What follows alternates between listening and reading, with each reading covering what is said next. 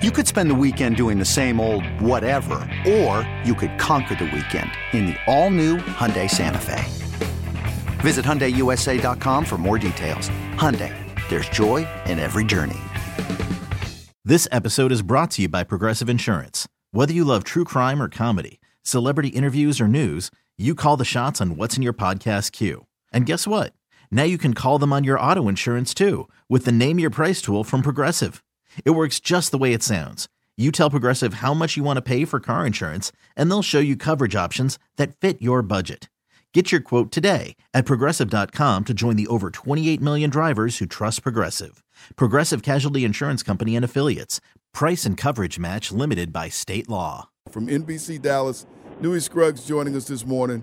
And Newy's just back from the Fiesta Bowl and watching this. It sounds like there's a marching band performing behind him or practicing. I'm not sure what's going on. Newy, good morning. Happy New Year. Joy. Happy New Year. Happy New Year, guys. Good.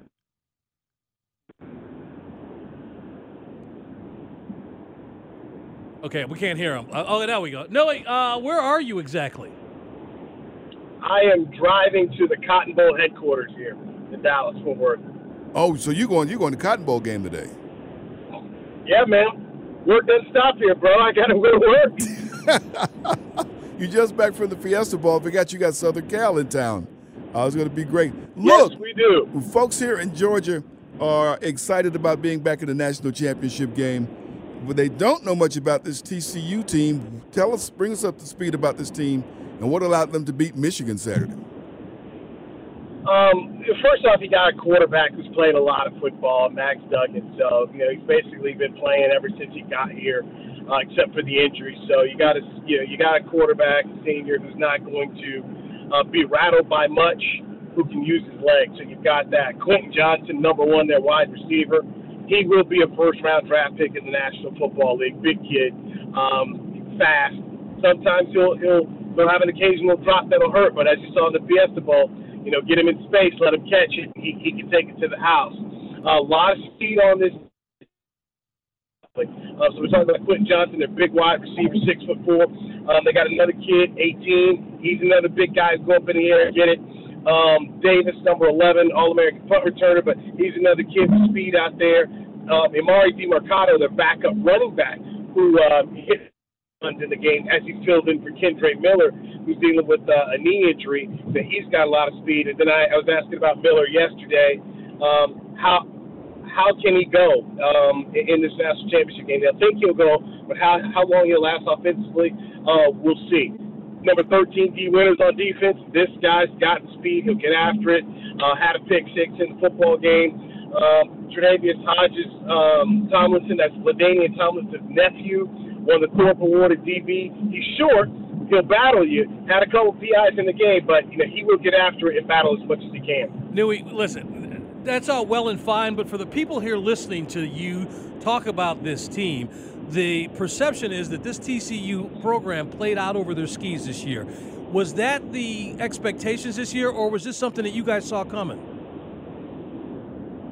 When I talked to Gary Patterson, the former head coach, he knew that he had a lot of guys with experience and they just needed to be healthy, and he thought they could have a really good season. As far as somebody, they're going to the national championship game, unless you are one of these top brand names that's picked at it from the beginning, you never really do think about yourself being in a national championship game. So to play over your skis, sure. That's fair. But you know what? Like I said, unless you're a brand name, do you really expect to be playing in the national championship game? I would doubt it. Yeah.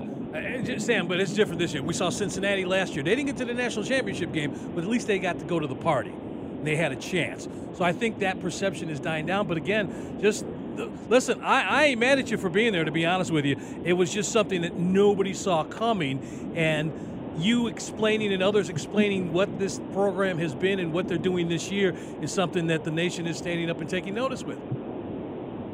Look, this is Rocky Balboa, okay? And you're going to go to Hollywood for the final script here. And, if it's like Rocky 1 where you lose to the champion at the end and you give him a good fight, everybody's going to sit up here and praise you and say, man, what a heck of a story. And if you're Rocky and Rocky 2 and you happen to knock the champ down and you get up before the champ gets up and you win, then you know what? You're a champion and everybody's going to praise you. So TCU's playing with house money, okay? Yeah. They have no pressure. They're not expected to win. They're not 2 touchdown favorites. So still a fantastic script to end in Hollywood for the Horned Frogs. Folks, we're spending time on the WaitForIt.com hotline this morning with Newy Scruggs. He is social. You can find him on Twitter at Newy Scruggs, all lowercase, from NBC Dallas. I got to ask you something about Texas. Texas is a football-crazy state, much as like Georgia. But before the season started, all the noise was about Texas, and all the noise was about Texas A&M and Jimbo Fisher verbal sparring with Nick Saban and how much money apparently was flying around for Texas A&M, which, by the way, 3 of them dudes in the transfer portal coming to play here at Georgia Tech next fall. But what's the vibe in Texas about this team when everybody's always devoted so much attention to Texas and Texas A&M? Look, TCU is at Baylor and Texas Tech. These are you could say they're the little brothers here. They don't have the state money. They don't have all the backing that Texas A&M and Texas have. But at the same time, those schools consistently eat their own. Never satisfied. So many boosters. You got too many roosters in the hen house with money, and that causes issues and problems. In my opinion, it's the reason why they keep going through these changes. It's the reason why they can't win. Look, when Jimbo Fisher took a 10-year deal for $75 million, I said on there, you know what? He ain't going to fulfill this thing. It's going to be too much pressure. Jimbo is a sensitive guy.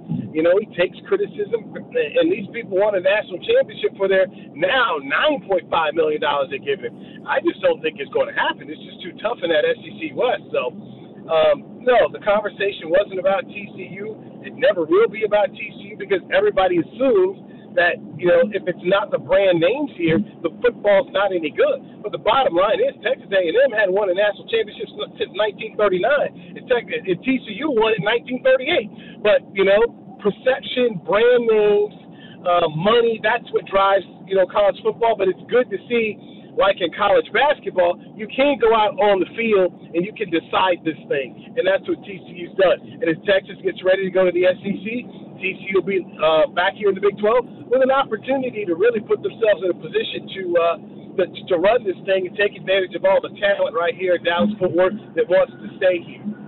Newy, all right, this has been great. You've been talking up and down about TCU and expectations and perceptions and all of that, and educating our fans here about what we may or may not have known about that program. What are you guys talking about when it comes to the Bulldogs and getting ready for this game? It's really, first off, I'll be honest. I'm not going to tell you I know 10 million things about the Georgia Bulldogs other than, Kirby Smart was fantastic. He would up and done a great job, and they won the national championship last year. Stetson Bennett is a really, really big-time win back. He doesn't have the necessary physical traits, but the guy goes out there and wins. So that's kind of the extent of what I know about Georgia. Just from my time of living in Savannah, it's always been the same to me in terms of if you keep your Georgia kids home, you're going to be able to win a lot of football games. And that's what they're doing right here. So they're defending champions, not as good as they were last year, but you ain't got to be as good as you were last year. You just got to be good enough this year. Hadn't lost the game, and TCU's going to be they're going to be in for a barn burner here because that's going to be a physical football team that they go up against, especially D-line. So, look, everybody here knows it's Georgia. It's a tough task. Hey, they're Apollo Creed, baby. They're Apollo Creed. They're clever. The whole thing. They drag out everything, man. And they just got to find a way to hang in there in the fourth quarter. And if TCU can get this game in the fourth quarter against Georgia, you know what? See where it goes because that's where they made their bread and butter and won all their games. Really, it's in the fourth quarter. Yep. You headed out? You going out to L.A.? I'll go to L.A. on Thursday. So, do the Cotton Bowl today.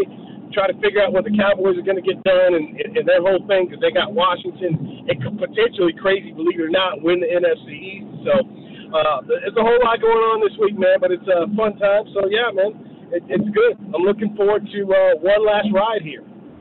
And it is. You are, and what a week. Talk about this game we're going to see today out there.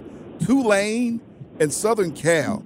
If anybody told you to pull two names out of the hat to start the season to be in the Cotton Bowl, it would not be these two.